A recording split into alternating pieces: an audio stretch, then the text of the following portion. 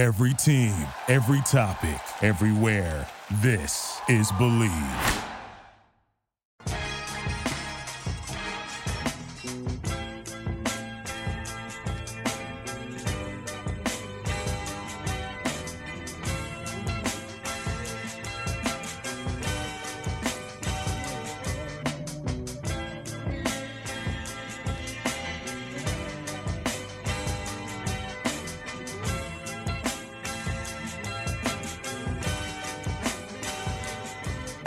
Welcome, everybody, to another episode of Pod Strickland. I'm your host, Shwin and this is episode 151.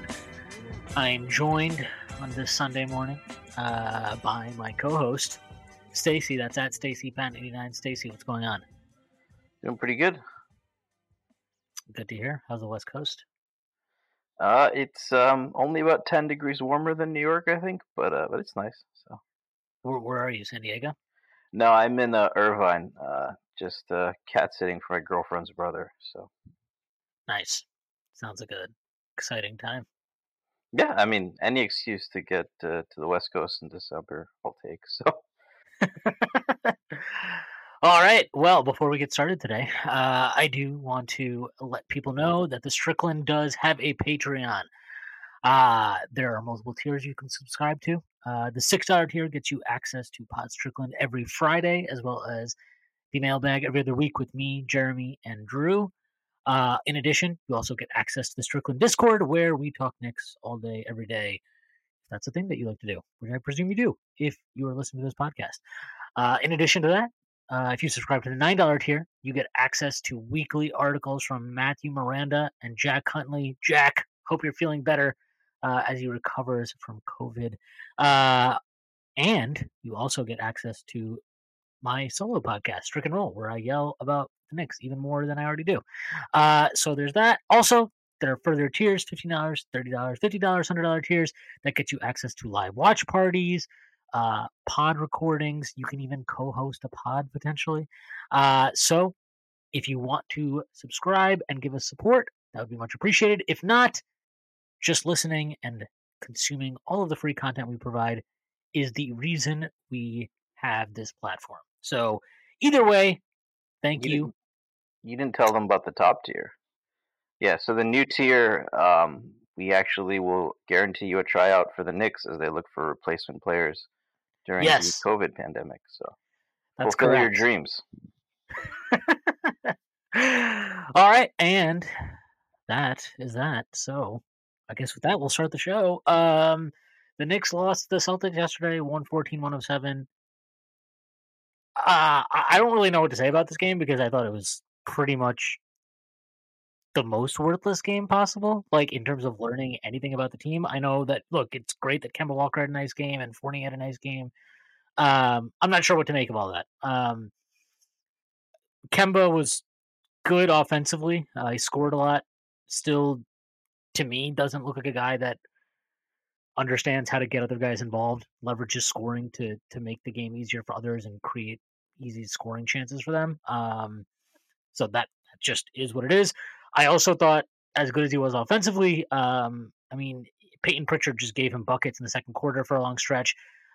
It was a nice cameo for him, and I'm happy that he played well. But I have a very tough time caring as far as the decision to bench him. I don't think I didn't see anything yesterday that led me to believe that it was the wrong decision. He hit his threes, right? Like that's to me like, okay, we knew that he could hit threes, but there's still the defensive issues, and there's still the fact that he's not transforming the offense usually when he's out there, right?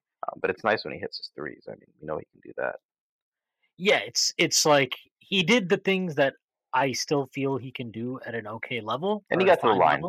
That was yeah. Good to see, but yeah. It's like he had a month off.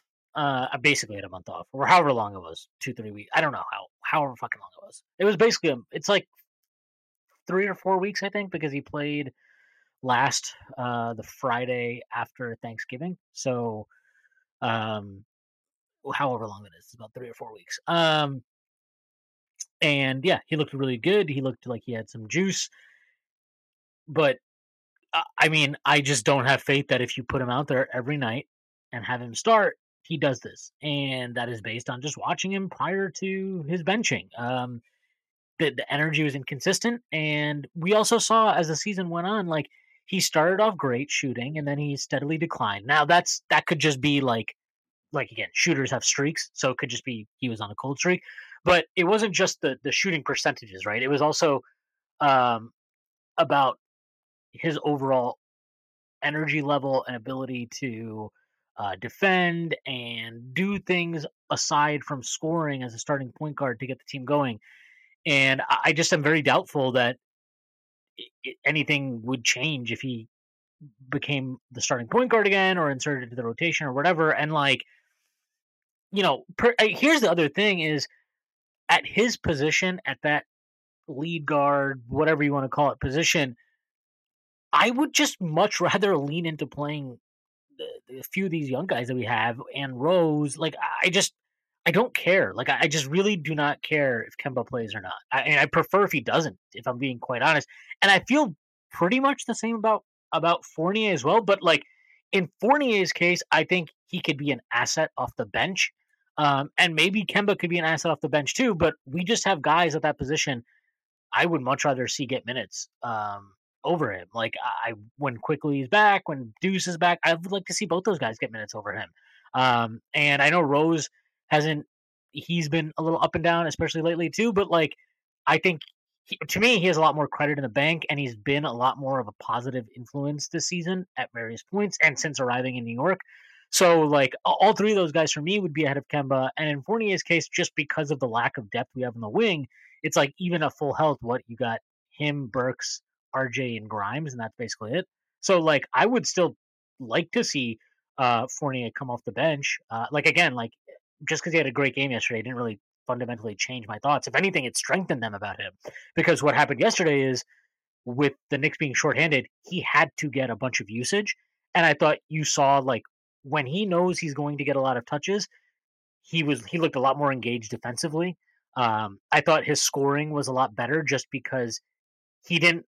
If he missed his first two shots, if I remember, and they were pretty ugly misses, but there was nothing to like he didn't have to worry about. Oh well, should I pass it now, or is somebody else going to come in and get these touches? Like he just could play, and I thought you saw how that benefited him. And like I think off the bench, which we've talked about, that would be a better role for him because if you start, let's say, Quickly at the point, and Fournier comes in for him off the bench, it would be like Rose and Fournier would be the only two guys that are really effective shot creators. I know Obi is scoring well. I would say that it's more play finishing than shot creating, which is fine. It's awesome. Like, I'm not trying to diminish that at all. And there's versatility. He's not just finishing lobs. He can drive from the 3-point line, but it's usually like he's not Jason Tatuming guys. It's off some motion and stuff like that. So. Yeah, and it's not to diminish it. It just is like that is the reason why I think Fournier would benefit from that. But yeah, like for me, like those two guys, it didn't change my thoughts about them that I had coming into that game. Like I just don't care. I'm sorry. Like if you want to make a big deal about like, oh, Kemba was scapegoated, and I just don't care. Like if you really think Kemba was scapegoated, I mean, fine, go for it. I just think that Tibbs didn't like what he saw from him. I mean, he gave him 20 games, I think. So it's not like he just fucking didn't give it a chance and pulled the plug at the first sign. Like he gave it a quarter of the fucking season. So I fundamentally do not give a single fuck about it. Yeah, I mean, I think with Kemba, like when he's had good games this year, again, I will come back to this. It's because he shot well from 3. From 2 yesterday, he was 3 for 9. Now he did get to the line 10 times, but his assists really weren't that high, and we see that he's not a great defender. He did have a team high +5, but and I mean, and he was like the effort has never really been an issue to me on defense, but it is what it is. He's not giving you much on that end. There's people who are like Kemba needs to play and all of that. You need to tell me he's taking minutes from at that point, because like you said, first of all, with Derrick Rose, I think you understated it. I think like advanced stats, a lot of them say he's the Knicks' best player. I think given that you can't run him out as much as you'd like 36 minutes or whatever, that maybe that's not the case.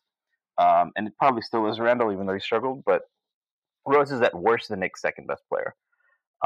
He is the only person who can get to the rim pretty much at will. He is still probably one of the better passers on the team. Certainly from the guard position, I would still say he's a better passer than Quickly. And McBride had some nice passes, but in terms of off the dribble, getting to the rim and that improv stuff, that's what Rose can do. So with Kemba, like, are you taking minutes from McBride? Are you taking minutes from Quickly? I think there is a segment of Twitter where the state of mind, if you will, is bench Alec Burks. And I don't see that either. You're taking away now size and defense at a position that has sorely lacked it for a guy who brings pretty much the same skill set. If you want to argue that Kemba's a little more dynamic as a shot creator than Burks, there is an argument there. He's a better point guard, but to your point, we have other guys who can fill that role. So I'd need to see more Kemba from Kemba. With Fournier, I actually was pretty encouraged, and there is a question I would throw back to you, but the difference there is he was 4 for 10 from 3, which is good. It's not some outlier performance, but he was 9 for 14 from 2. To your point, he was able to slash, and that's the thing, right? Like Tom Piccolo before we got on, he posted the stat that Fournier is actually shooting better off passes from Randall than Bullock was. He's hit his threes for the most part. He hasn't been outlier good there. That's the thing. But he's been upper 30s for the most part. The problem is we didn't hire, so that would be kind of a Reggie Bullock replacement. The problem is we didn't pay him to be Reggie Bullock. We paid him to be able to create off the dribble, to do the things that he really has the difference in, which is getting to the rim, which is assists. So his assists are way down, whereas turnovers have not gone down. And he's also just getting to the rim less than he has in a long time. So that's what's driving his efficiency down. But I think I don't know if it's something in Boston, but we also saw the way the Knicks played was, less Randall or bust on offense. And I think Randall has played very differently. Like the way Randall, like I want to do a whole Randall thing after this, but I will say the last 2 games, yes, he needs to shoot better. I don't. This is not to excuse his poor shooting or whatever, but the way he's played as like a DHO hub the last 2 games, rather than post heavy, ISO heavy, that kind of stuff that we have seen at various points this season, way too much of. I think that's benefited him a lot, and I think it's benefited the guards a ton. I mean, I don't think it's a coincidence. Like, yeah, Fournier was great yesterday, probably his best game of the season, maybe. Even I think you could argue it was even better than that debut game against Boston. But like, he also scored 23 against Houston, and like you could see in the minutes that Randall did get with the bench guys, with Quickly and with Deuce, he was happy to do the same thing. So I don't know if that's a schematic change or if that's something that he's just kind of started to lean into, that they've been harping with him or something. But the last 2 games, I was encouraged by that, and I would be very happy if he continues to do that. But sorry, go ahead. Yeah, so that's what I was going to ask. Really, is like, so I think there's 2 schools of thought, right? That no matter what, the offense is going to be Randall centric, and you're better off. This is something I've advocated, for saying Quickly should start, and you should go Quickly, Burks, RJ. Because the argument would be, look, no matter what, this is going to be a Randall heavy offense, and adding up someone like Rose gives you, still obviously Rose is a really good player, but it's going to give you diminishing returns because they tend to play slower. They tend to go to that mid-range post up to Randall a lot, and you're better off just putting out guys who can hit open shots and defend. The other school of thought, and that's, by the way, I think that's the school of thought a lot of people had this summer, and kind of the slight deviation off of that is, well, you really want a guy who can bring the ball up, get them into sets, which Alec Burks isn't great at, and hit open threes, right? So that's the Lonzo Ball case. The other school of thought is that the idealized version of that offense is what we've seen in both Boston games, is where they are, there's a lot more motion. You're more DHOs with Randall closer to the top of the key than kind of his ISO baseline, and you just play up tempo. What worries me about that is that sustainable? For whatever reason, they haven't done it on a consistent basis. Seth Partnow is saying things like that could be a Tibbs thing where he doesn't trust that process the way you would like him to. But um, you know, yeah, I'd be interested in your thoughts. Like, is that something? Should they be working towards that kind of offense where and is that even something that is possible? I mean, I guess you mean, do you want the offense to still run through Julius just in a different way? Is that more or less what you're asking? It's not about want, right? Is that something that, given who he is as a player, given how things play out on a consistent basis, is that even worth trying to attempt, or is it for the most part the starting lineup, no matter who's out there, even if it's Rose, is going to kind of I don't want to use the word devolve because it doesn't necessarily have to be a bad thing, but that's kind of the equilibrium.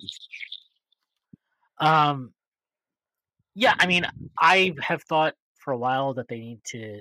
I think that like the notion of what they were trying to achieve with their offseason signings of like alleviating the load on Julius was the correct. That was like the right. It was the right idea, 100%. It was the right idea, and I think maybe even to some degree they have signed guys that can do that. I do think that like part of the issue is the way they've been going about it. I don't think it's been like you saw early in the season. Kemba and Julius would run 2-man games sometimes, and that would look good. And Fournier and Julius would run 2-man games sometimes, and that would look okay. But like, there was no clear identity or idea of what they were trying to do as a collective team. Like, it just felt very disjointed. And the last couple of games, I feel like Randall has done a much better job of like, hey, look, like this, like, and I don't know if this is just Julius maybe getting a little bit more comfortable or whatever the fuck it is, but I feel like he's done a better job of this offense is still going to run around me, but we are going to do it in a way that is less about, giving me the ball and clearing out the side of the floor and I go to work. Obviously, there's still going to be, you're going to have to do that to some degree.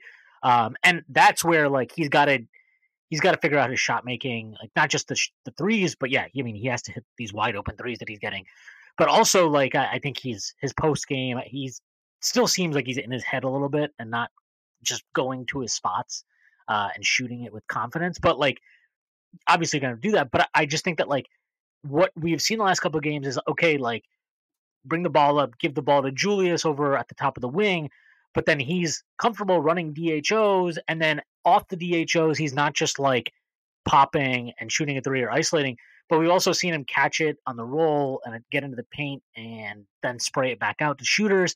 He had a really, really good pass in the fourth quarter yesterday to Burks in the corner, where he caught the ball in the corner. He passed up a three after a kick out in the corner, pump faked it, got Robert Williams in the air, put the ball on the floor, got into the paint, and then it looked like he was going to pass it to Kemba at the top of the wing, but then he was able to hit Burks in the corner for a wide open three. It was a really great play. But like things like that are really positive. And then I think in the Houston game, you saw when he came back in, him and Quickly were running DHOs off of after the initial action where, Britt McBride would run a pick and roll and then swing it back to Julius at the top of the key. And then he'd cycle into a DHO quickly.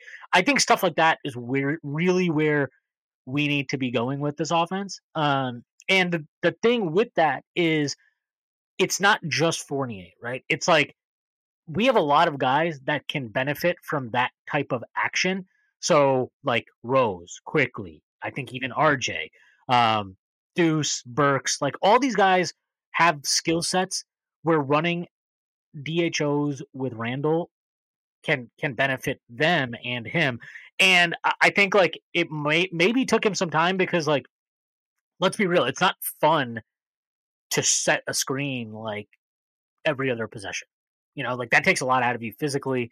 And I don't think that's I don't think that's necessarily been an easy thing for him, especially after last year where like we used him way more as just like a wing, right? Like the way he scored, it was all like very wing type scoring. And now it feels like I think not asking him, but with this roster and, he's not shooting supernova anymore, right? So like with these realities, I think what we need from him to maximize the talent we have is a little bit different. And look, that's not to say that like if we do this now, we're going to go back and we're going to win 50 games now. I have no idea. But as far as process and like getting the most out of this team offensively, yeah, like I think the way he played the last few games, even the Golden State game, which he wasn't amazing or anything, but like the team collectively shot like shit, which I don't think was just Randall, right?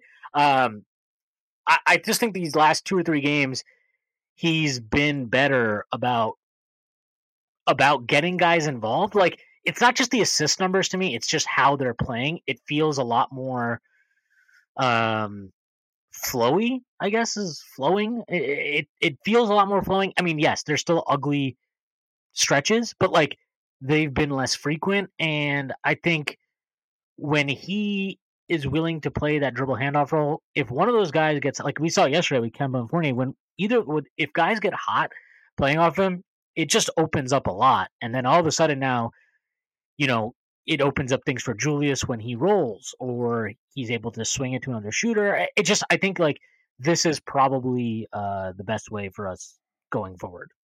Yeah, makes sense.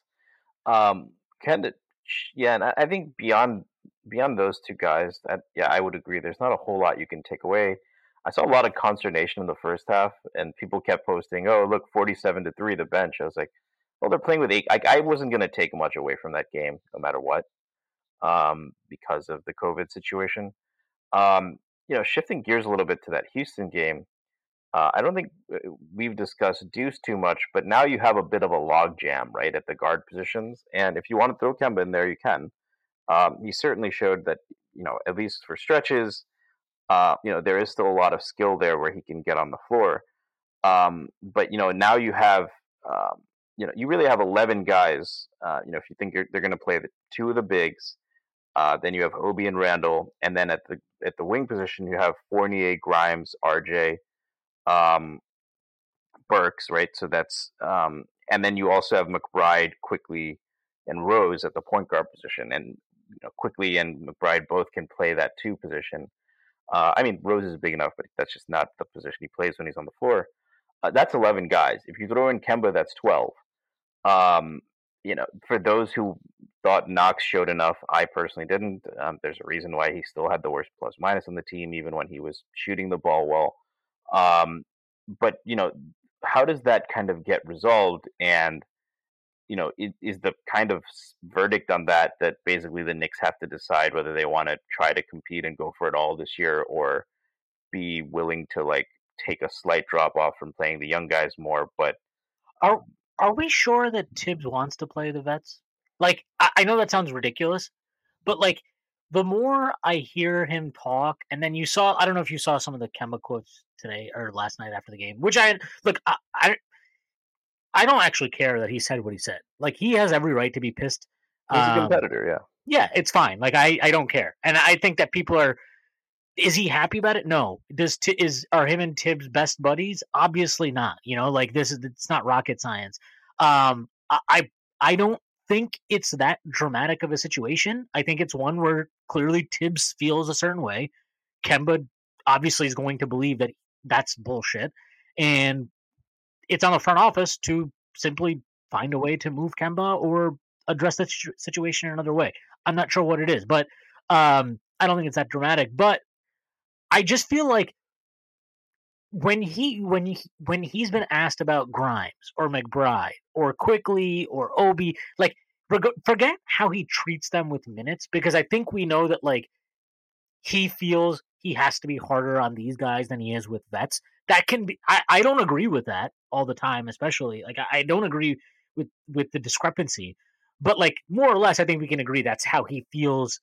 You have to develop young guys, but like when he's asked about them, he always talks about them in like very glowing, praise-heavy ways, right? And it's not like just token platitudes. It's always like he always describes like how hard they're working. I think if they're getting 10, 12 minutes even, right? If a guy like Quickly is getting 20 minutes in his second year, to Tibbs, that's a great development, right? If you're coming from, I don't want to say use like old school is an overused term, but if you're that kind of a coach where you're like rookies don't play, and you see McBride and Grimes ready when they're called and ability to give you that depth, to him that means they're way outperforming the expectations. He doesn't view it the way we would, where it's like, why aren't they getting minutes, right?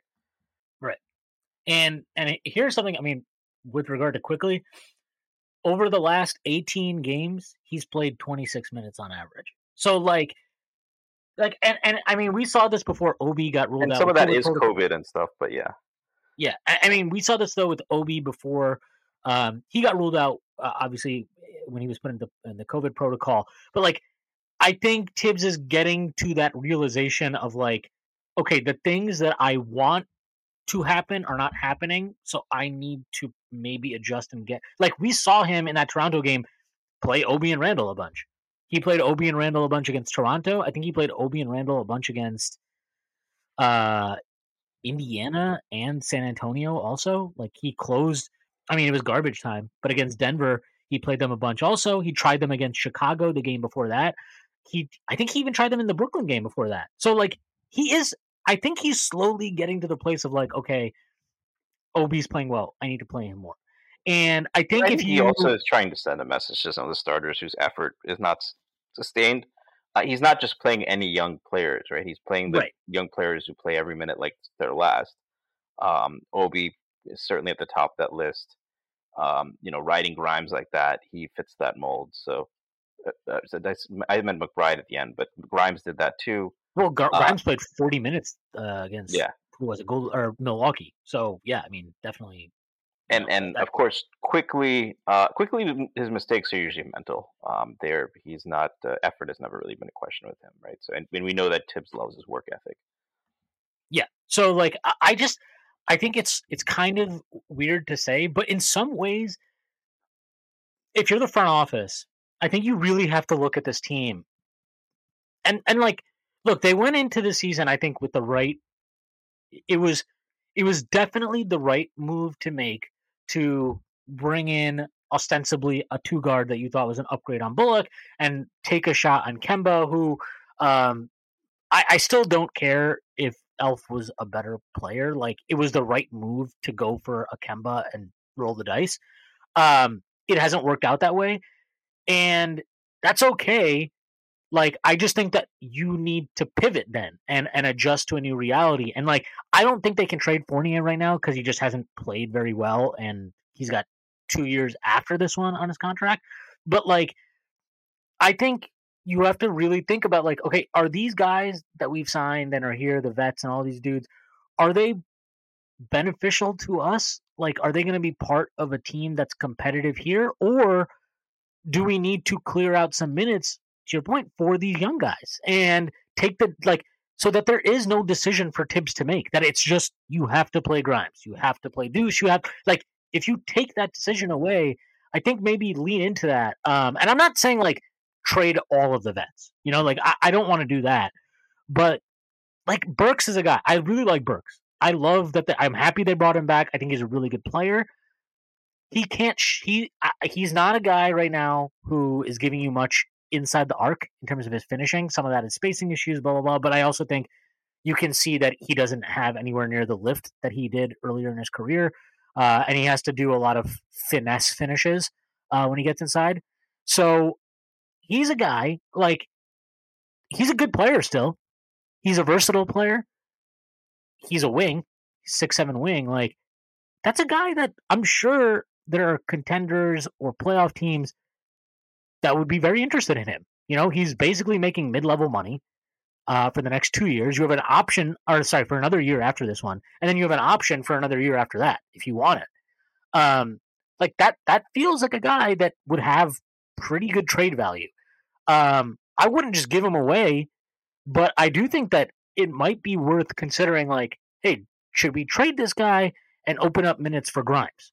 I would also consider, like, Obviously I would trade Noel 100%, but like, I don't know what the hell the market is for him. Like those are the two vets in particular I would be And Fournier, you very don't open. think has the value that Burks would get you because of the contract. Sorry, say that again?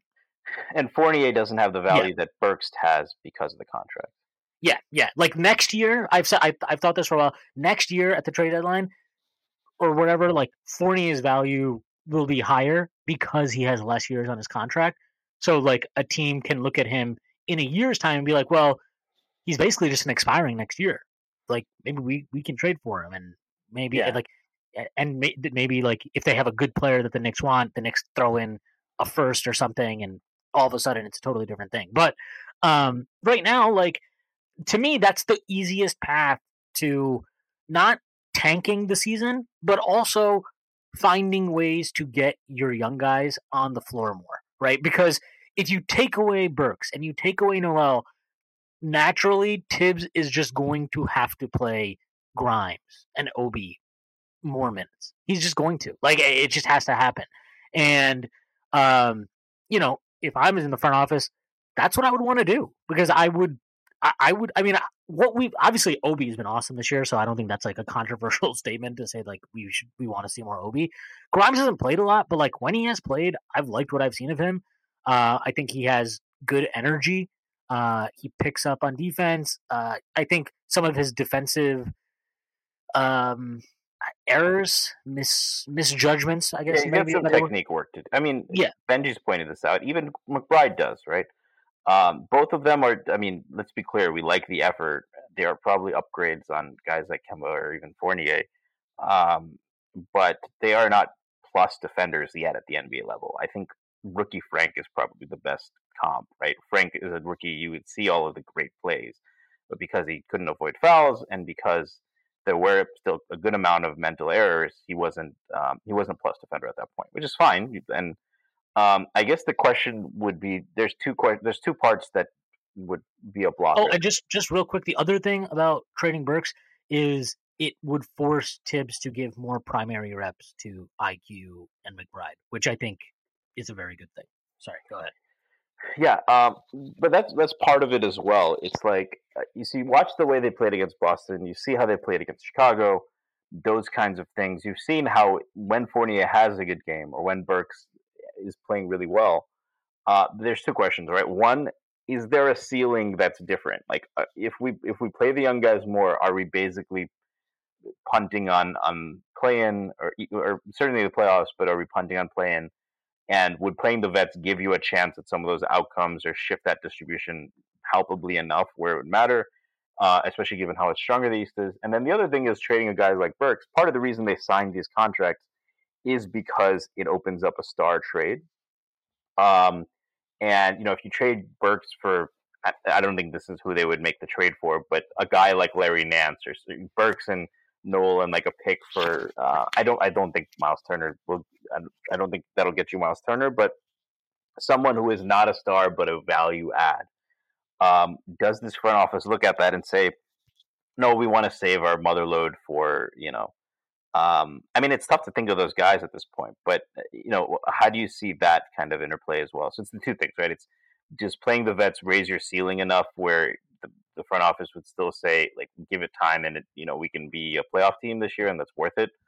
And also, if they don't believe that, would they still hold on to those guys because they don't want to give up assets for a deal that doesn't net a star?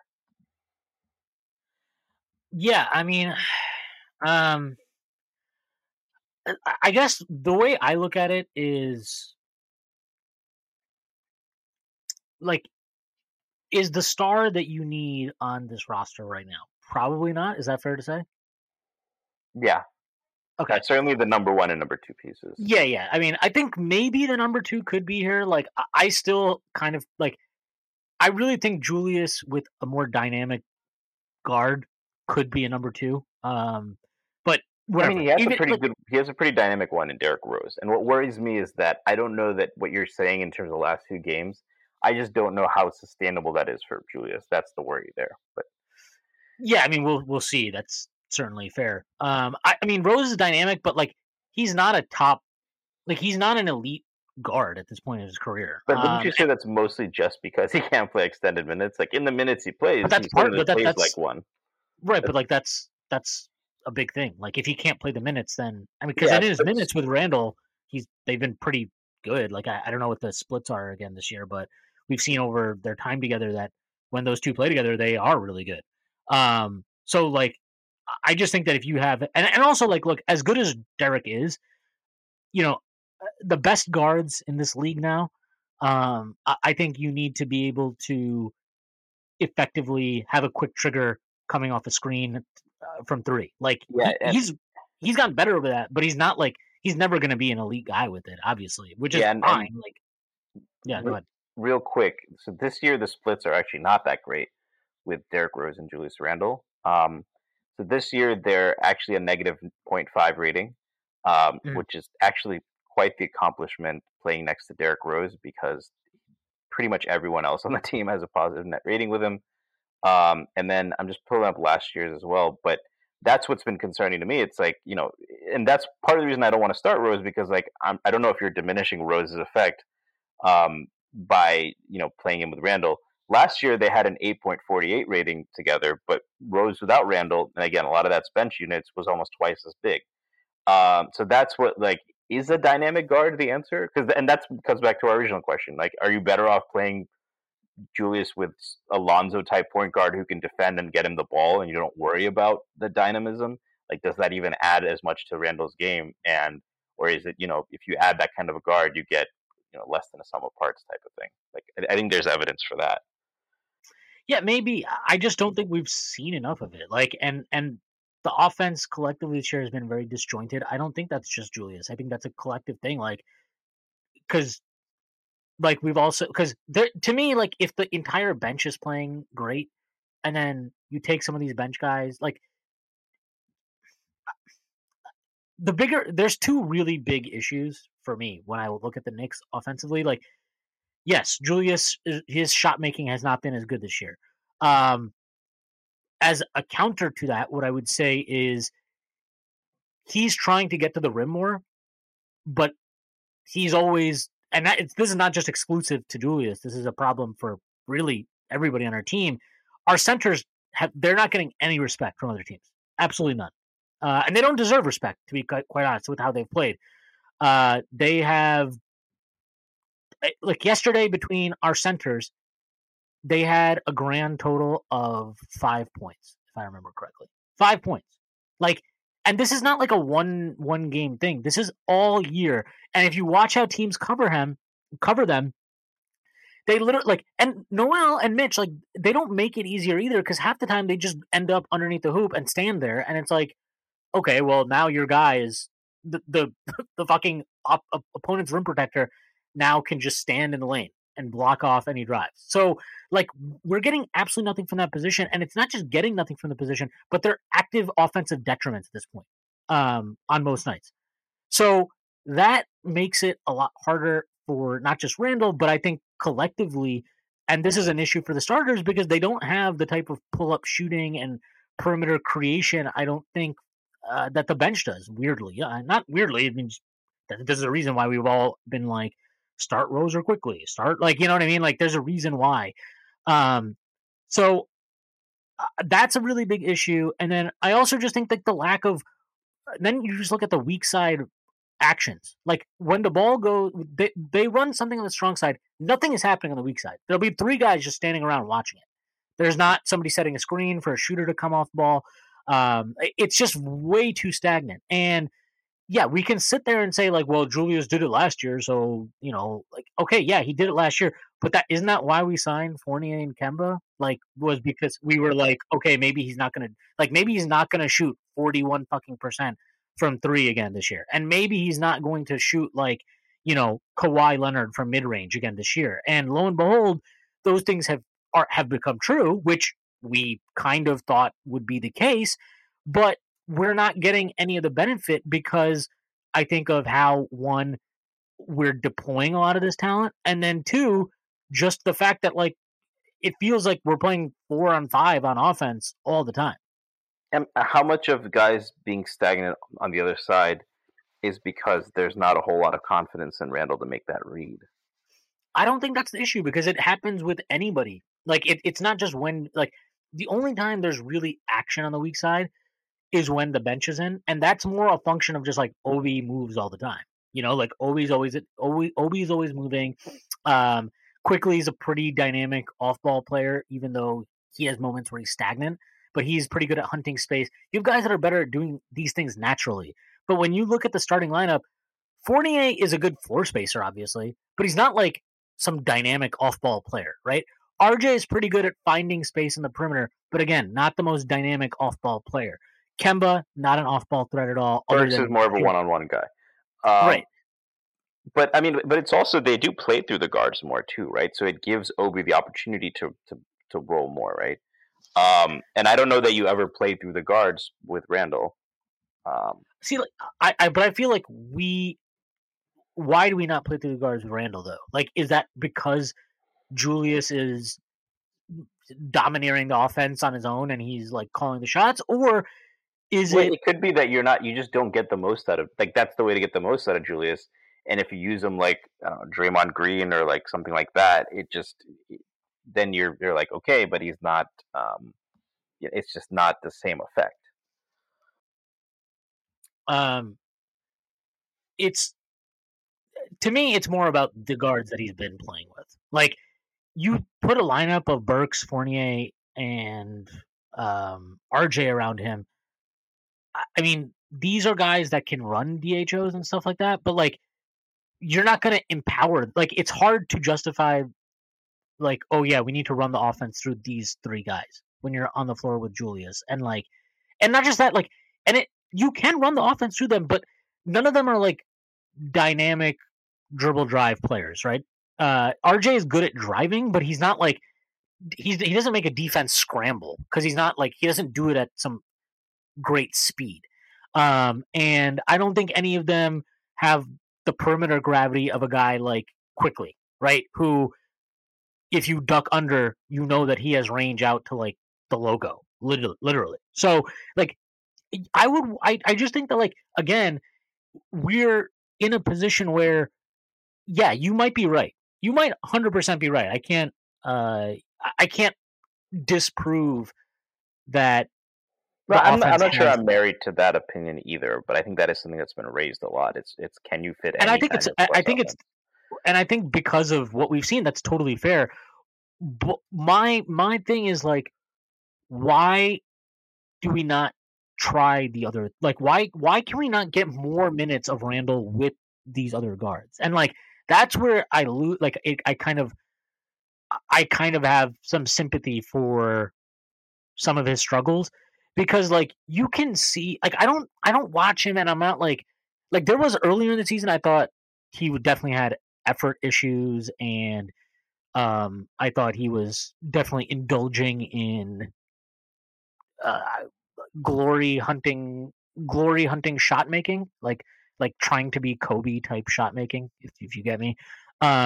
Lately I don't think that's the case, and I don't say lately as like the last 4 or 5 games. I mean like for the last few weeks I've thought whatever his issues, it's he's hunting for a better balance and he struggles with that.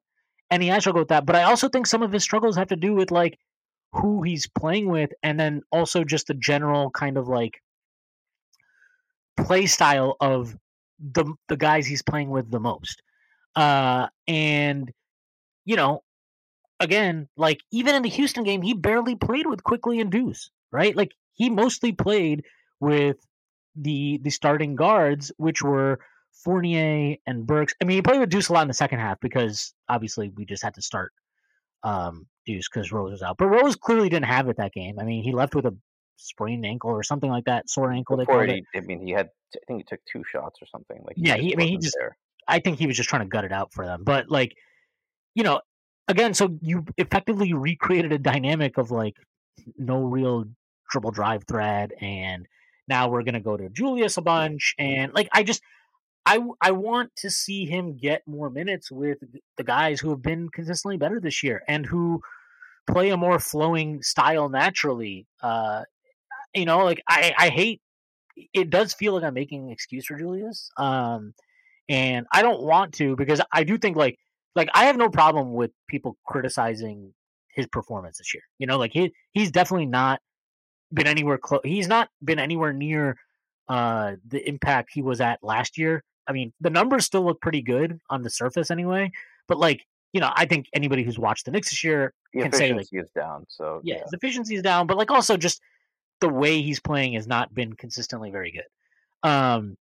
That said, like, you know, are there ways that we can bump up his performance? Is there a better way to optimize him and therefore the team? Like, I do think so. And at the very least, if I'm wrong, I'm wrong, but like, we need to try more. And I just think there's been a lot of like, it's felt like a lot of stubbornness with Tibbs of like, well, we need to make Randall and Fournier work, but also like, I'm not like, if you want to make Randall and Fournier work, I'm sorry, but Burks cannot be the point guard of that group. You know, like it just can't. That's not going to work. Yeah. And I don't think it can be Kemba, especially not this version of Kemba. Who, yeah, granted, he scored great yesterday, but like, I don't know if he did anything. Like, I mean, he had 3 assists, which is fine, I guess. But like, ideally, you want not really scrambling the defense, right? So yeah, and here's the other thing with him is like, I don't think like assists are the end all be all of showing you're creating for others necessarily or like whatever, but like starting point guard of a team, he didn't register more than 5 assists at all once this season. So like, I think Quickly's had more assists in a game.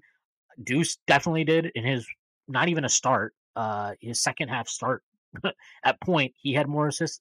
Rose has definitely had more assists in a game. So like Burks has probably had more than 5. Yeah, Burks probably has too. And so like that's a pretty big problem to me.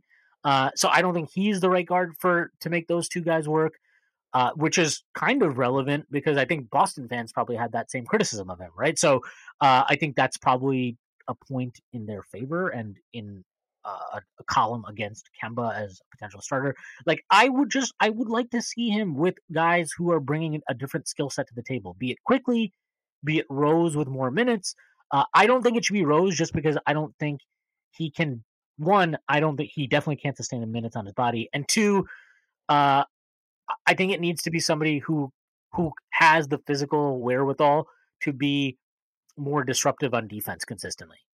That's a big part of what they need. Also, not like we've been talking a lot about the offense, but you can argue the defense has been a way bigger issue. And well, for that's why. But I think that whole comes down to the Quickly versus Rose. Look, we both like Quickly a lot, but my thing is if he plays in the starting lineup with Julius, it's going to be it's going to be Julius centric, and IQ is mostly going to be a floor spacer in that lineup.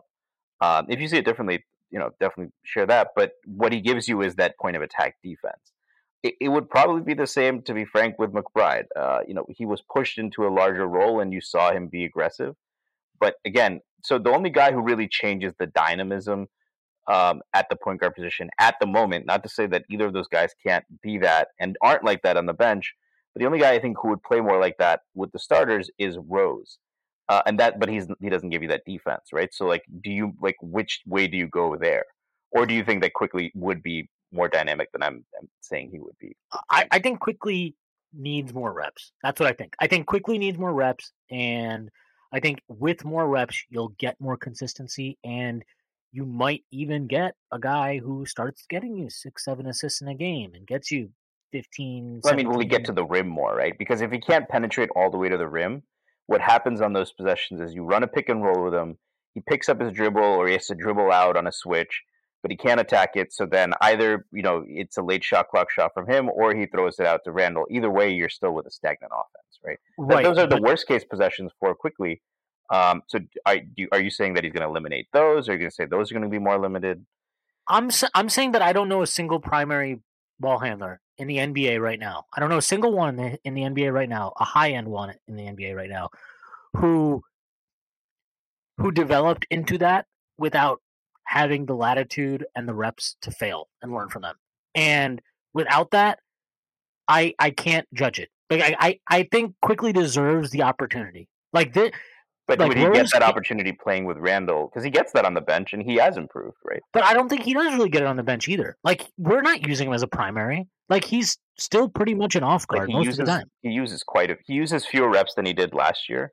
But I think he uses more reps than he did with Rose in the second half of last year. I think Rose and Tibbs have made it a focus, and he's been better. I'm not saying he hasn't, but when the margin for error in possessions with the starters is lower, or when you have that Julius safety valve, I wonder about that, right? Is he going to get those reps?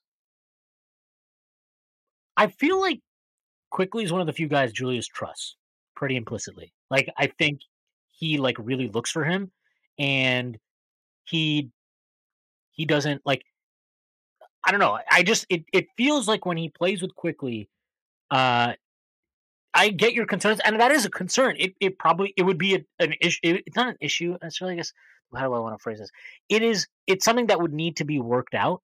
There would definitely be hiccups and all that kind of shit. But like, I think that I think with enough reps, there's a world where they play off each other well, and Julius will always be the primary guy. I think, unless Quickly makes a big leap, or if he makes a Darius Garland type leap or something like that.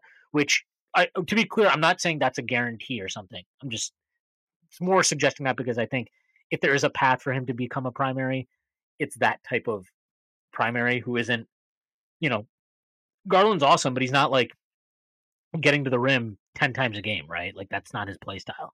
But like I think there's a world where, yeah, they can marry their skill sets and open things up for each other and also just the offense in general. Some of that too is on Quickly. Like Quickly has a tendency at times, not just what you highlighted, which I would say this. I think when he picks up his dribble, that tends to happen when he goes to his left, which feels like a confidence issue. It feels like he doesn't trust his handle going left once he gets into the paint and picks it up instinctively. So that's something where I'm not sure if that's about needing more reps or if that's a skill issue, but I would just need to see more of it, which we don't get a ton of. That's definitely one. And I think to your point also about like, yeah, he definitely bogs down possessions at times, kind of taking too long to figure out what the fuck he wants to do. But like that's something for me where like is part of experience, right? Like he just needs more experience to make quicker decisions because without that experience, it's hard to do that. Like we see Burks, who hasn't been a point guard in his career, but has been thrust into a point guard position. And despite being a however many year vet, he's been in the league, like 9-10 years, you still see exactly why that there's a lack of experience for him as a point guard and how possessions can devolve into the sum total of nothing. I would say that Quickly has shown, again, like not that Burke should be some high standard, but like I think he's shown much better feel as a point guard when called upon than Burks has.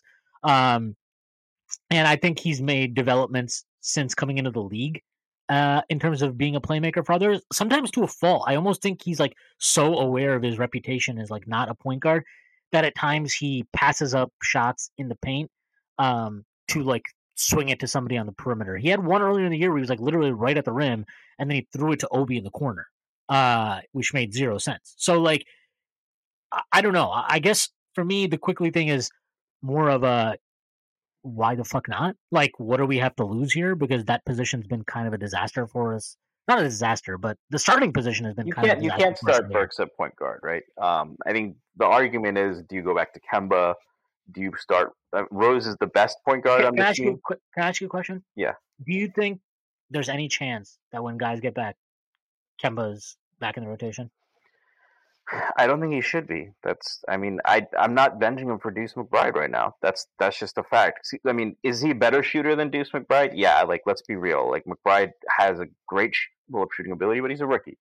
He's got a smooth release. I'm actually like very. Is it? I'm asking you because I don't have a really good feel for this. But like, do his handle and his shot mechanics look better than they were in summer league? They do to me. They look better in summer league. So that transition has always been something he's been elite at. It's part of the reason he goes to the pull-up so often. And he has a great release. I mean, that's one advantage he has over Quickly. We've been complaining for a while about Quickly, taking mid-range pull-ups. And McBride is very comfortable with that because he just has a much higher release. That could be a strength thing. You've seen Quickly go to that shot more often, but he's not a natural, that Larry Bird or whatever release from over his head. That's not Quickly's more. He likes a lower release and he likes those 3-point shots. McBride gives you that. But that I think that his handle overall, like in attacking, has been better. But that transition from handle to pull up has always been pretty great for him. Just real quick, 274 minutes this year. Quickly has been on the floor with Julius.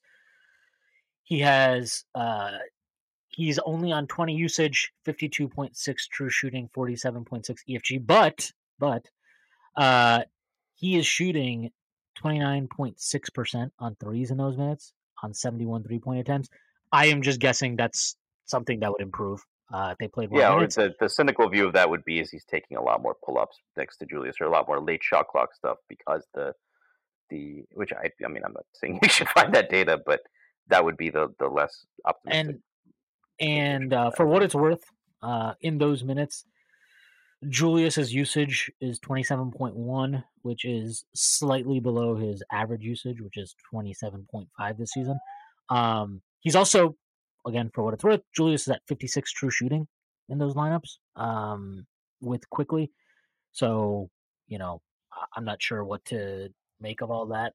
Well, we saw that last year too, right?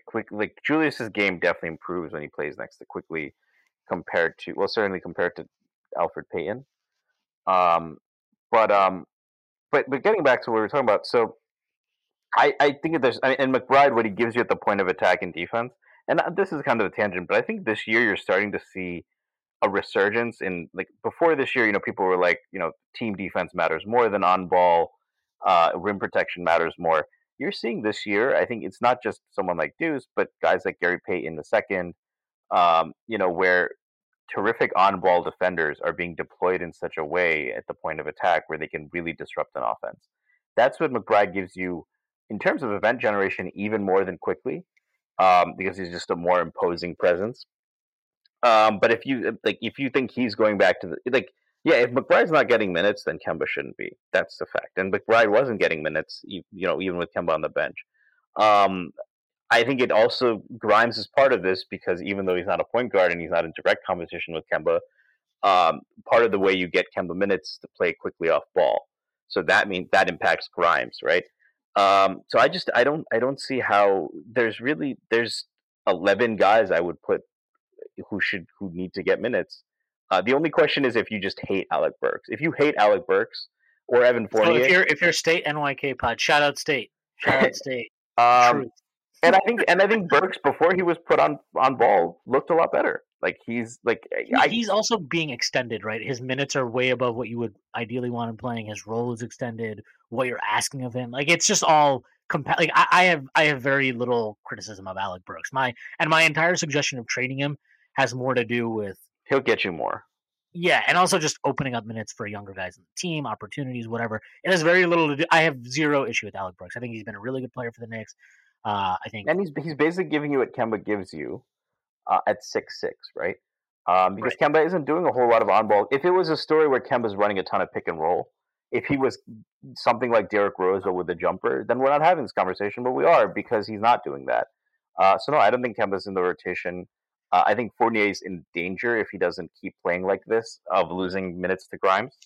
But I think there's 11 guys I would give who are worthy of rotation minutes right now, and that's why you probably look for a trade. I think Miles Turner would be the ideal target, particularly if they can make it happen with Burks, Knox, a pick, and Mitch or something. Or Noel or whatever they want. But they're probably going to want young players if they do go that way, or they're happy to keep the status quo. So yeah.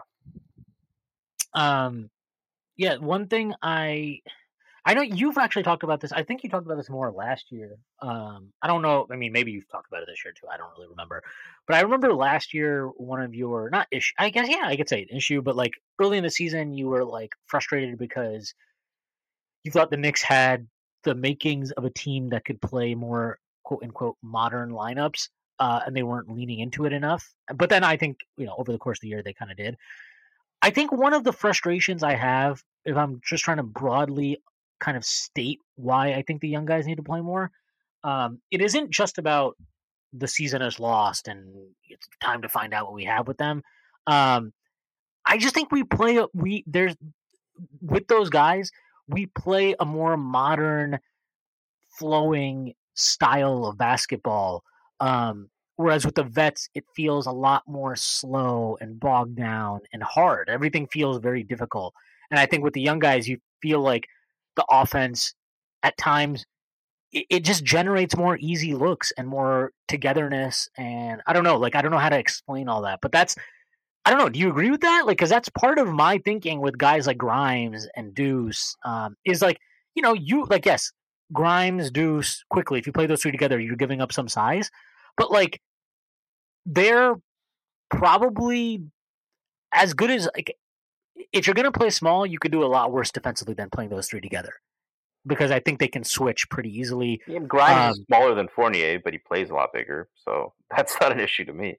Right. So I guess that's what I think when I'm talking about playing those guys, it has a lot more to do with the way they play and how I think we need to be playing as a team versus just we're 13-17 and the season's a disappointment and let's just blow it up as much as we can and recoup assets and tank and try and get it back. It's not about that to me. I mean, that might be a consequence of the decision, but I just think there's more upside with leaning into those guys from a stylistic standpoint. Yeah, stylistically, and look, the metrics in a lot of ways would suggest that even from the standpoint of purely trying to win games, even playing these guys, and even Obi, Obi is proven, I think, to be pretty versatile. Not that he's a lockdown defender, but I don't feel mortified when he gets switched onto a guard on the perimeter. I actually think he struggles more with bigs than he does with perimeter guys. So I just think these guys, the four guys we've drafted, and Sims is also a draft pick, but we haven't really had a chance to. I don't. I think trading Noel would possibly open up some more minutes for him too. I mean, I would like to see more Sims too, just because the one game he played was Atlanta. I think I thought he looked really good there. Well, and also one of the biggest issues I've had with our centers this year is just the lack of force they're playing with offensively, how they're rolling to the rim, their aggressiveness doing it. He's probably the best screen setter on the team. He's probably the best athlete He's the best athlete on the team. Yeah, especially with Mitch. Yeah, but Taj sets good screens. Mitch obviously doesn't. Noel, you couldn't tell because he's about 3 feet, not 3 feet across. He's very skinny. That's what. Sims, his screen gravity changes the offense. I think I hear you on the way the bench plays together. Again, I don't know if you can separate that from Julius Randle because the offense, and this does include if you look at Burks when he plays with the bench, he's a vet, but he also plays with more of a togetherness. He made an effort, I think, to get quickly more involved. He does still do a lot of the ISO stuff, but I think that when guys play with the bench, I think it's been true of Fournier as well. I don't know that it's tough to separate that tendency from who's playing with Julius and who's not, and also who's playing against bench players. But yeah, well, I guess the reason I would push back on this is that I think when Randle has played with Obi, and this is another reason. I think when Randle's played with Obi, I think they play really well together offensively. Anyway, defensively, I would say some of that is on Tibbs because he still has them playing fucking deep drop. They play drop coverage with Julius at the 5, which makes absolutely no sense. But either way, my point is, I think that when he plays with those guys, he plays differently too. I don't think it's just exclusive to those guys play different because Randle is not on the floor. I think it's a whole thing where the team tends to take on the personality of, yes, Julius to some degree, but also of the guards, of the guys that are initiating the offense. And there's an actual verve to their play when those younger dudes are playing because they're too young to know any better, almost, in a way, right? And I will say this also, Grimes had a great game against Milwaukee, and that was one of Randle's worst games ever in New York and probably in his career, if you really think about it. But he was hunting Grimes. He was trying to find Grimes. He was trying to set him up. So I actually think I think what Julius's main issue is is he gets really focused on doing one thing and loses sight of like what the collective idea of what they need to be doing is. And I do think playing with those bench guys helps him a bit. And I think it would help. I think it would help RJ a ton too, because we just play faster. And not even in terms of like we're some awesome transition team, but the ball gets up the floor faster with Quickly on the floor and with Grimes and McBride. Like these guys are just young, so they're naturally going to like push the ball up the floor a little bit faster. I think it would benefit RJ. I think it would benefit Randall a lot. Like I would like to see him more. I think your skepticism is warranted. But I have been encouraged, at least anecdotally. Not I would need to really go back and like watch the film and look at the numbers and all that kind of stuff. But I've been encouraged about how he's played when he has had the opportunity to play with more of those bench heavy units. Yeah, that's fair. But what do you think something like Burks and Noel fetches you in a trade? And getting back to the earlier point, does that compromise some of the work they've done to try to put themselves in position to trade for a star? So I think that I don't. It's a big bet because some of the reason why they did what they did in the offseason, right, is like they want to you want to like show whoever the stars who eventually might want out would be. And there are some on the table, but I don't think those are necessarily guys people want. But yes, sorry, go ahead. Yeah, like I think that the thought was if you're competitive, you stay in like their kind of view and you'll be more attractive to them. And so therefore, if we punt on this season and just lean into playing young guys and stuff, like we'll become less attractive. I don't really think that's true. And I think the reason it's not true is because, what has playing the vets a lot gotten us exactly? Like with 13 and 17, the defense sucks. The offense hasn't improved to the level that you would have hoped it would have improved. So, I don't fundamentally think it changes anything. I think it would, like, if these guys are looking at New York right now and they find it attractive, they're going to find it attractive if you trade Alec Burks and Nerlens Noel for whatever you get for them. But it's more than that. So I am not. I'm probably of everyone on the Strickland one of the worst with the cap, if not the worst. So I know you and Jeremy obviously know a lot more. And like one thing that was emphasized is the types of deals that Noel and Noel, sorry, shout out Larry Israel, but the types of deals that Noel and Burks were signed to were very trade friendly, right? And if you trade Burks and Noel in some one-off for, I don't know, Larry Nance is the name that keeps popping to mind. They wouldn't trade for him, but it would be someone like that, I would imagine. Does that, like, how much value do you lose in the fact that you were able to sign those guys to those friendly deals that you could use to get, a Donovan Mitchell or something that, is it hard to replace that? I just don't know. So that's why I'm asking. Yeah, I don't think it would be personally. I think you can target what is Burks and Noel together? That's about 18 million, I think, 19 million, something like that. Like you can with team options and all of that, right? Like, yeah, I mean, you can probably find a similar level of contract at that price to what they are structurally. So like, I wouldn't really worry about that. That doesn't really worry me that much. I just think like the other thing too with and like here's the other thing is like if you trade, like, let's say you traded Burks and Noel for, I'm just gonna throw out a name. This is not who I would trade for. I'm just throwing out a name. Like, let's say you just trade them for Buddy Hield. Okay, I think Buddy Hield has a year left on his contract, maybe 2. But like, I don't think he's any different really in an eventual star trade than those guys would be collectively. Like I think they would be viewed the same.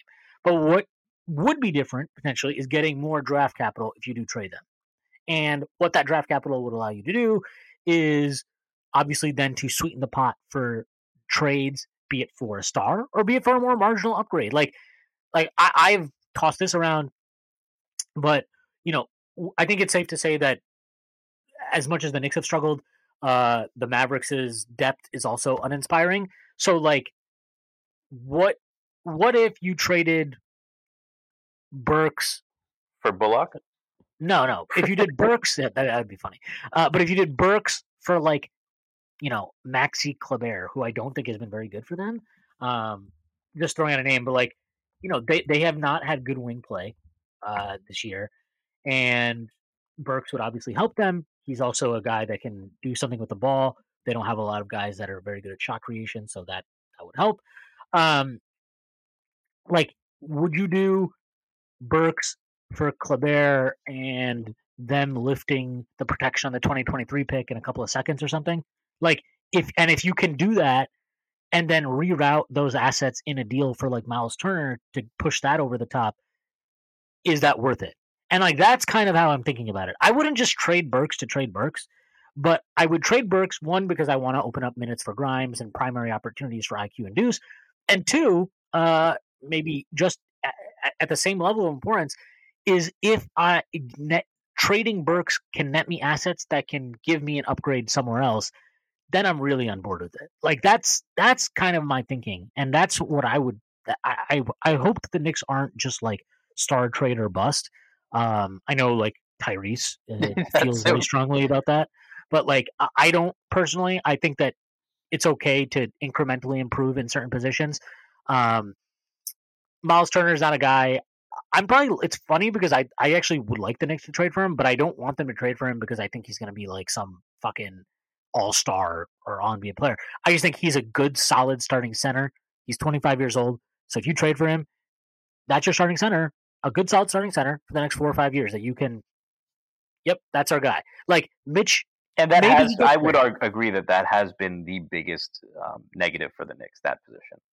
Yeah, it's been fucking awful this year. Like it's crazy too because of how key the centers were last season to how good we were, especially defensively.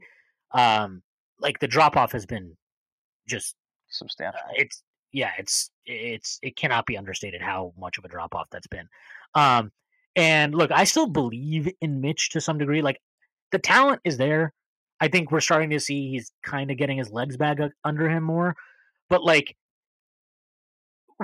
we're at a point where a decision is going to have to be made about him, right? Like moving forward at some point. And we just haven't seen enough to feel strongly about it. And, you know, maybe he gets it.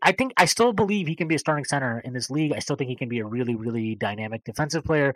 But, like, we're getting to a point where, I mean, do you want to bet on that again? Like, do you want to keep betting on that? I don't know. Like, not.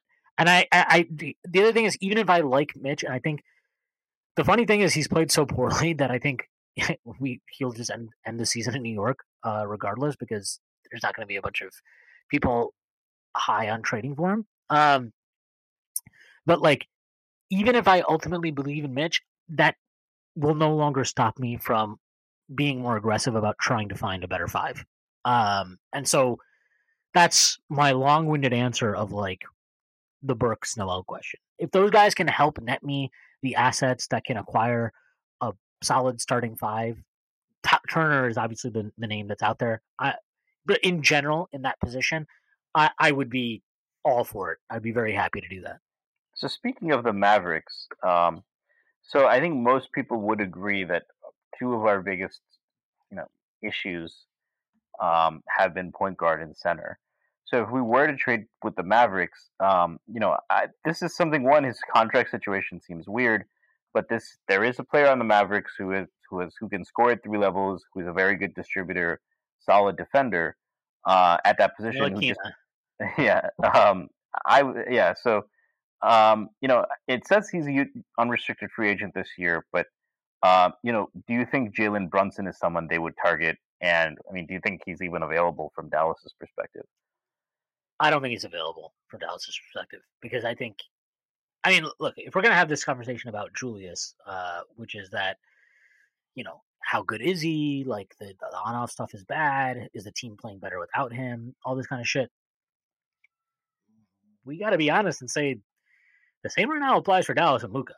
And that's not like, obviously I still think Luka is a potential generational player. One of the premier talents in the NBA, no doubt.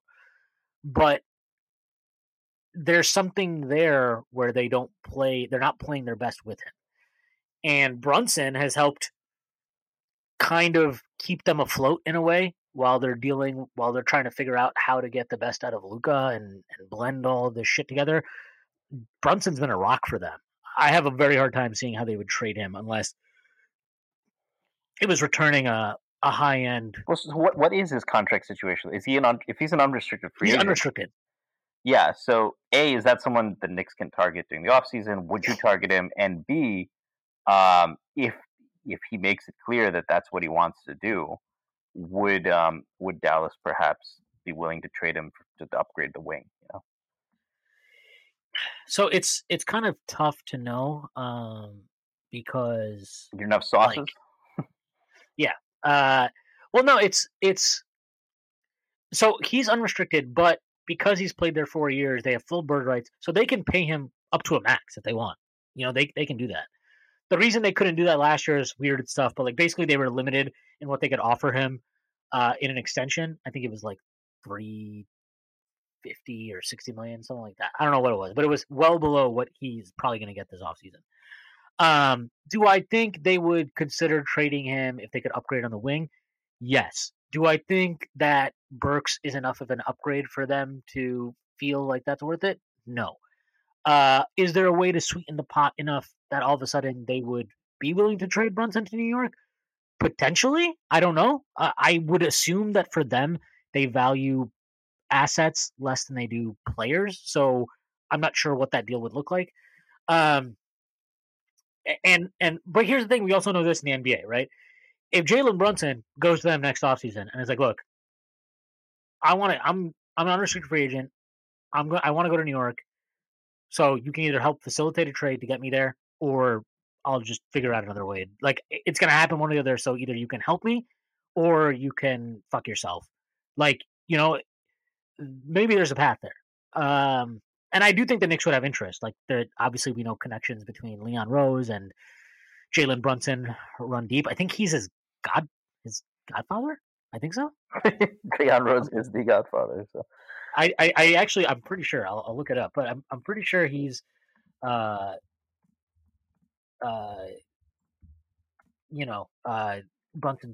godfather. But he's also. I mean, we at the very. Did Jalen Rose? Jalen Rose. Did Jalen Brunson grow up in the New York area?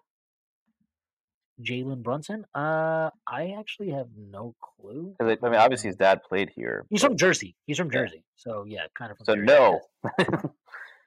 Yes, exactly. Yeah, he is. No, sorry, he's not. I don't know. Whatever. It doesn't fucking matter. But there's connections between Leon Rose and Jalen Brunson. He was his agent. He was literally his agent. So okay.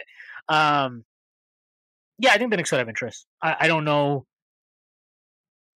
I'm still like, I think Jalen Brunson's a good player, but I look at him and I'm like, well, how different are you from the players we have? He is really good at finishing at the rim though, which is, like it's pretty wild. His last 2 years, he shot 79.9% at the rim last year. He's shooting 80.4% at the rim this year. And he's 6'2", right? And he gets there. I mean, this isn't like he gets there about 20% of the time. So that's like twice what Quickly does. Like that's not insignificant. But he has a good, good pull up mid range game. He's a little down from 3 this year, but we know he can shoot. And he probably would walk in as the best passer on the team too. I don't know. Just in terms of that, I don't watch the Mavs closely enough to know for sure, but I've seen like Mavs fans, and I know when we had Lauren on before, when we had Kirk on before that, neither has been particularly enamored with his passing. So I don't know if that's like a. But I mean, he's a better passer probably than Deuce, Quick, and Rose, right? None of those guys. Probably. I don't. From just talking to them, it feels like maybe we're overrating that element of his game. But either way, like, his overall profile is pretty solid as a primary bet, right? Like, this is a guy, he's 25, so he'll be 26 next year. It's a guy you could definitely see like, oh, wow, he's finally now having a chance to run a team, and holy shit, like, he actually can scale up all of his kind of what happened with Brogdon in Indy, right? So yeah, or Van Vliet even, right? Yeah. So like, for whatever it's worth, his numbers per 36 have been pretty steady the last 3 years. But since he's been in the league for 4 years, his average per 36 17 points, 5.5 assists, 4.5 rebounds. Doesn't turn the ball over. Nearly a 3-to-1 assist to turnover ratio. The last 3 which years. like, hey, if you're not the best passer in the world, if you're also not turning it over, that's kind of okay, right? So yeah, I mean, he's definitely a player I would have interest in if that's the question. Yeah, I mean, the question would be, would he want to leave, right? Because if he doesn't want to, then he doesn't have any chance to really up his role in Dallas, right? Isn't that fair to say? Like, he's never going to be a starter there. Who's he behind right now? Sorry, it's a little early on. I mean, they start Luka. Yeah, so I mean, but Luka can play on the wing, right? That would be the pitch they would make. I think ideally we have thought Luka can play on the wing, but he hasn't shown much desire to play off ball, and I wonder how much of that is an issue. If I'm Brunson, look, he's in his fourth year. I mean, he's 25 years old. He started. You can play them together is the point, right? You can, but they've never done it. Like they've every time when Luka's healthy, they basically don't start Brunson. He started since Luka's been there. Brunson has played. Hold on, let's see. Since Luka was drafted, Brunson has played 152 games. He's only started 37. And I would imagine most of those 37 are starts when Luka's out or they're super shorthanded. So if you're him, and they have a new coach now too. So this is not like, well, maybe if they change the coach, he'll use Brunson differently. It's like the second coach now. And if you're him, you're probably like, is there ever going to be a moment here for me to really get a chance to start? And even if I start, am I ever going to have the chance to really be the guy, the facilitator on the team? I don't know. I mean, definitely not the primary, right? As long as Luka's there. And is he ever going to start? I don't know. The evidence suggests no, but well, I mean, who the fuck knows? Yeah, no, that makes sense. So I think he might have a desire to leave. I don't know. All right. Well, I guess it is worth noting that the Knicks play a game on Christmas. Trae Young is apparently out with COVID now, so he's entered protocol. So that game's going to be great. It's going to be fucking real barn burner. The entire Christmas slate, really, I think is going to be awesome. Yeah, it's a shitty situation right now for sure. Yeah, I don't know how the league's going to handle it. I will say this: I've seen a lot of people like just pause the season, postpone the season, and like I get that, and I think in an ideal world that's what would happen. But like, and yes, obviously money is a factor, but like I don't think it's not easy to just like pause the season or postpone it. Like, oh, we'll suspend play for 2 weeks, then everybody will come back. Like rescheduling all these games and all, like it's a very big pain in the ass. It is like, and yes, is it right for that to take priority over people's health and safety? No, but like this is just a real world thing. I think it's a tough situation for the league. I will say I don't think they've handled it anywhere close to the best they could. Joel Embiid mentioned a few days ago, he was just saying like, last year the protocols in place were really good and strict and everything felt organized, and this year it's just been a fucking mess. So, the league has to take the L on that one. But I do have some sympathy for like, I don't think it's easy to just be like, oh, let's just suspend play and come back in 3 weeks or a month or something. Yeah. But so I mean, they should win the Atlanta game, you would think, right? You never know. Who knows? By that point, fucking all the young guys will come back, and then all the vets will start getting COVID or have to enter the protocol. So who knows? I guess before we wrap up, this is like one of our shortest pods ever. But before we wrap up, I guess what I would ask, what I would curious to get your thoughts on this, is, looking at Mitch, like where are you at with him? Because to me, the physical stuff that he's struggling with, it's annoying, and I think it is shitty that he didn't report to camp in better condition. But like it's a little bit understandable for me. But to me, what has been really disappointing, way more disappointing than that, is I just feel like his mental understanding and progression. Like I thought last year he had made progress in terms of reading the game on both ends of the floor. And this year, it just feels like it's fallen off a cliff.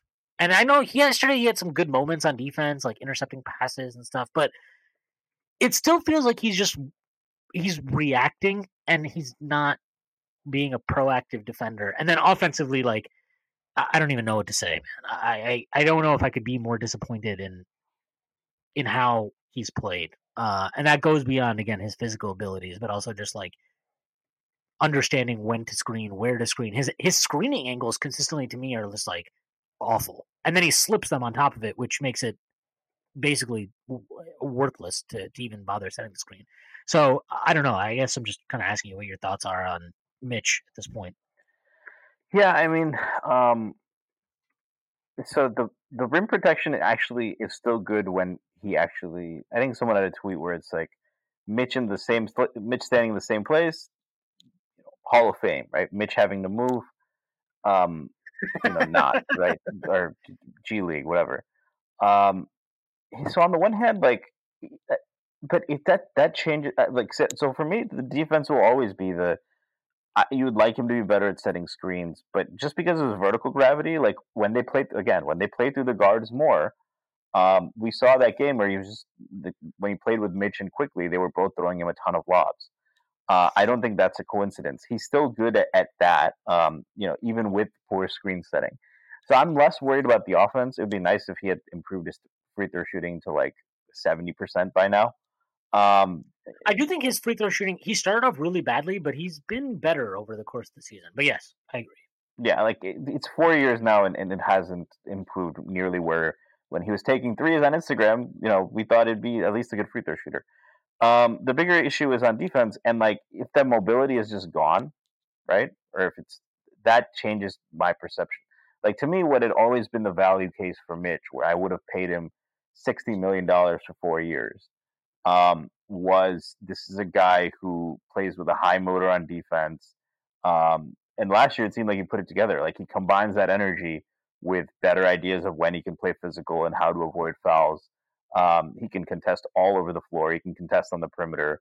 He's the best option they had in pick and roll.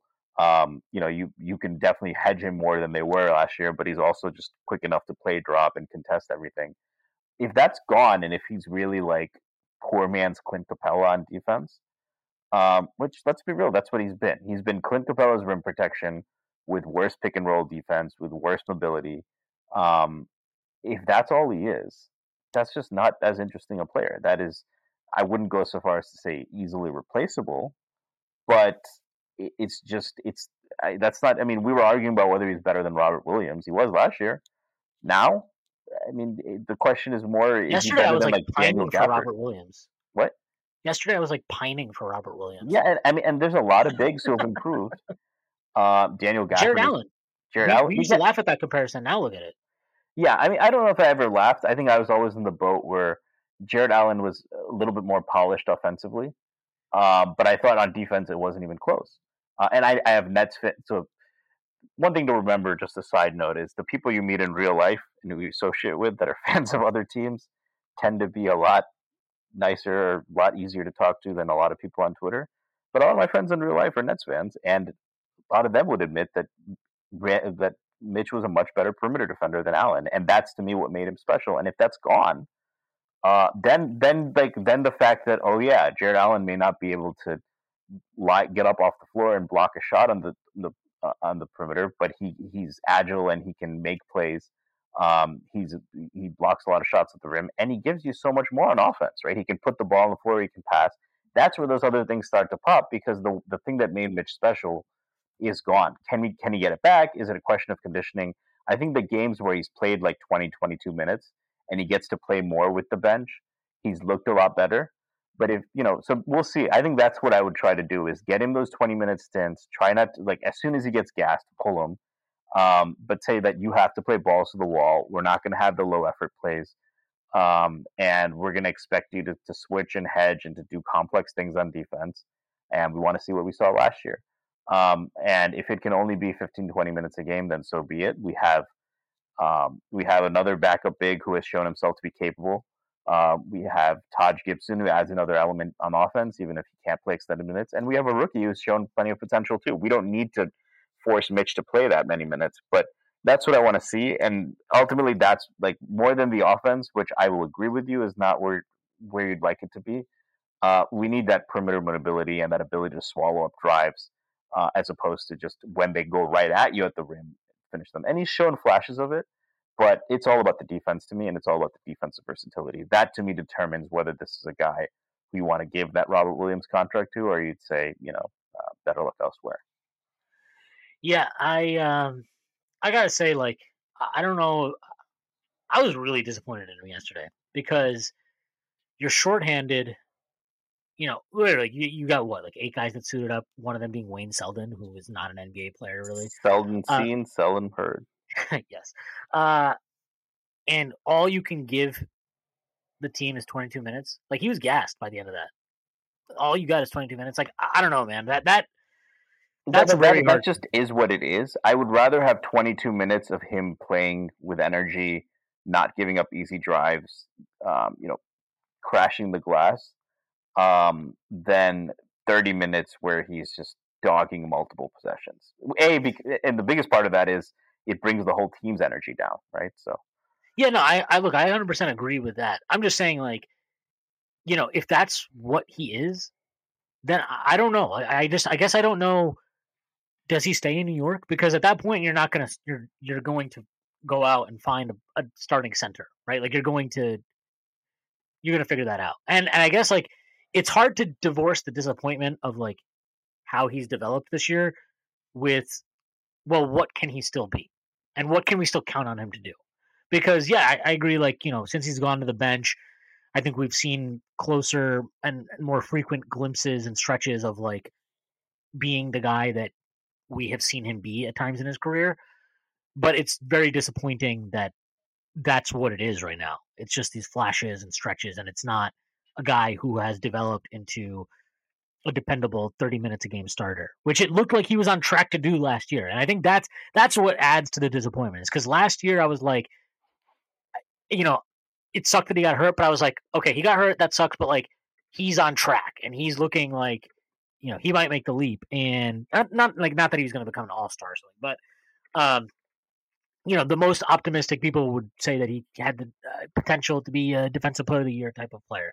I would say that I definitely thought that was a possibility. I don't know if I really believed in he will be better than Rudy Gobert or something, but I don't know. But Either way, I thought he could be more versatile, right? Yes. I thought he could be something like Bam, but taller and an even better shot blocker, right? So, on defense, right. Sorry, on defense. I don't think he will ever be that kind of player on offense, but you don't see the playmaking feel?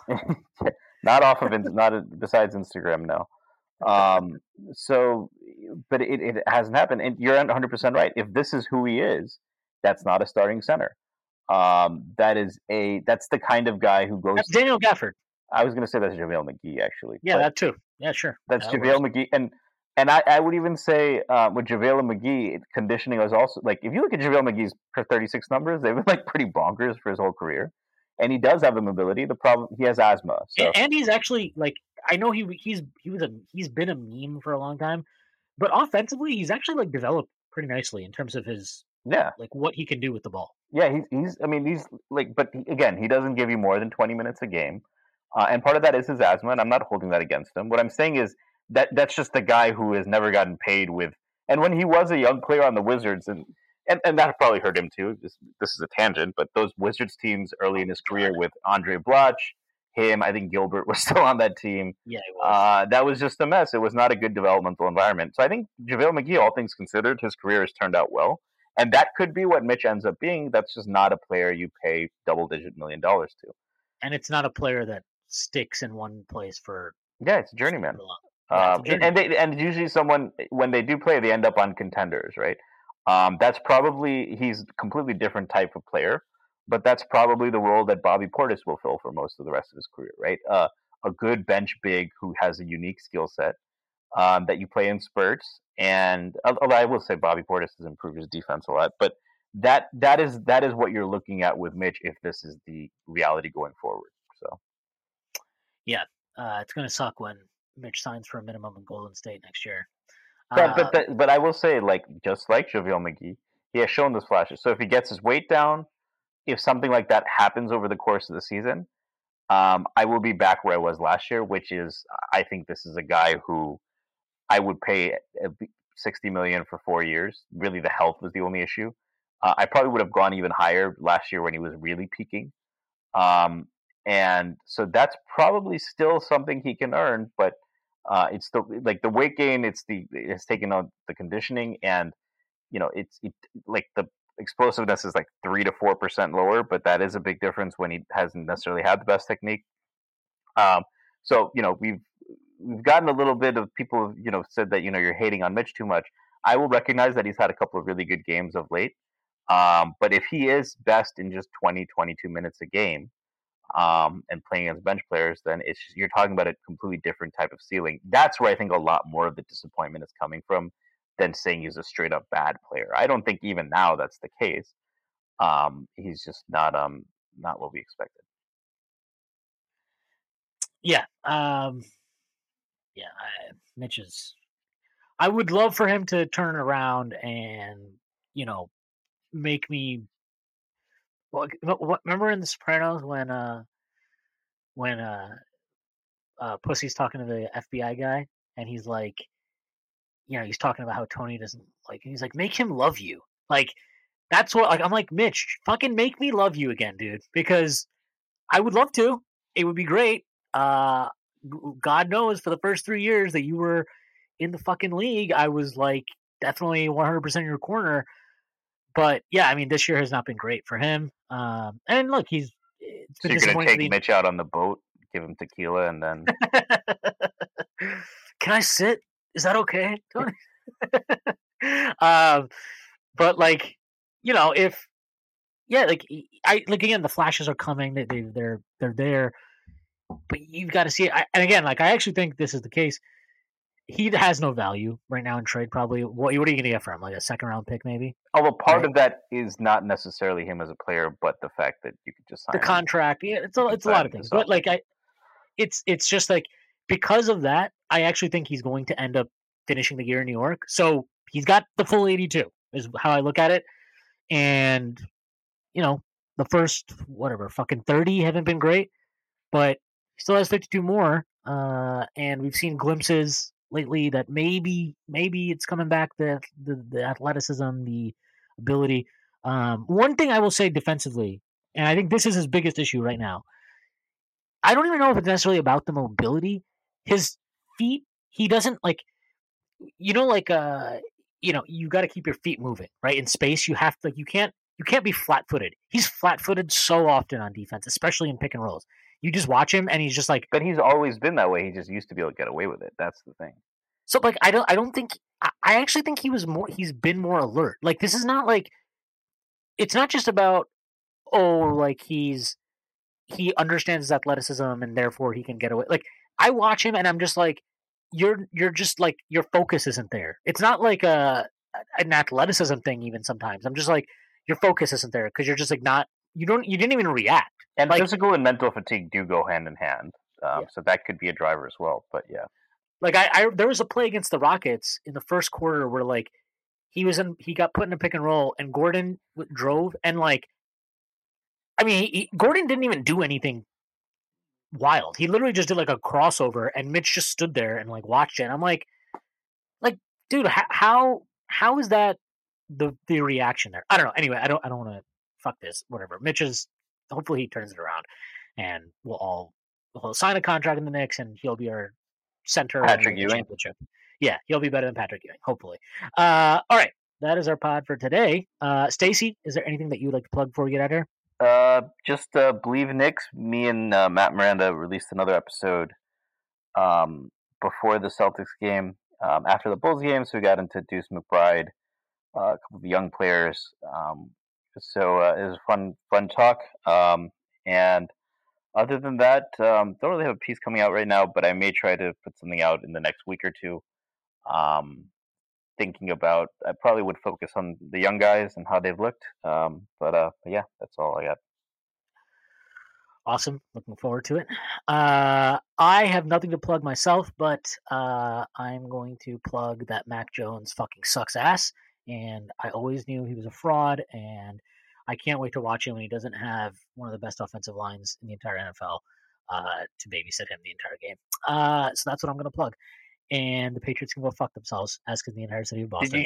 You should go to. You didn't go to the Giants game today. You get a free soda. Yeah, a free medium soda, but that's only if you're a season ticket holder. And it's not it's not one per ticket. It is only for the person on the account. So that's a real. It's an amazing organization. Giants fans, I got nothing but respect for you.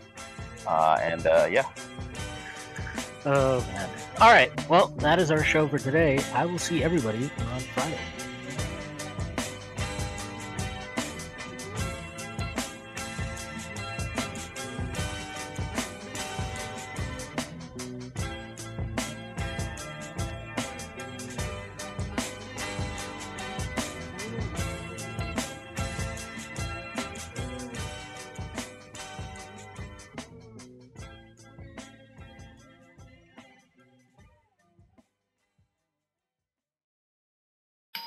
Our house is a mess. Come on in. I'm Amber Wallen, internet comedian, plant queen, and host of your new favorite podcast, Fly on the Wallen. Okay, that's pretty presumptuous to assume that this is going to be their favorite podcast, by the way. Like, come on, Amber. Anyway, that wasp that you just heard interrupt me is my husband. And co-host, Benjamin Wallen, also a comedian, and I host people at our home. I have a great wine collection in my cellar. Well, you mean the mini fridge? It's a mini fridge. It's a mini fridge. New episodes of Fly on the Wallen drop every Wednesday. Listen in as we discuss relationships, books, and keeping our sweet baby kid alive while we make laughs on the internet. Subscribe to Fly on the Wallen wherever you get your podcasts.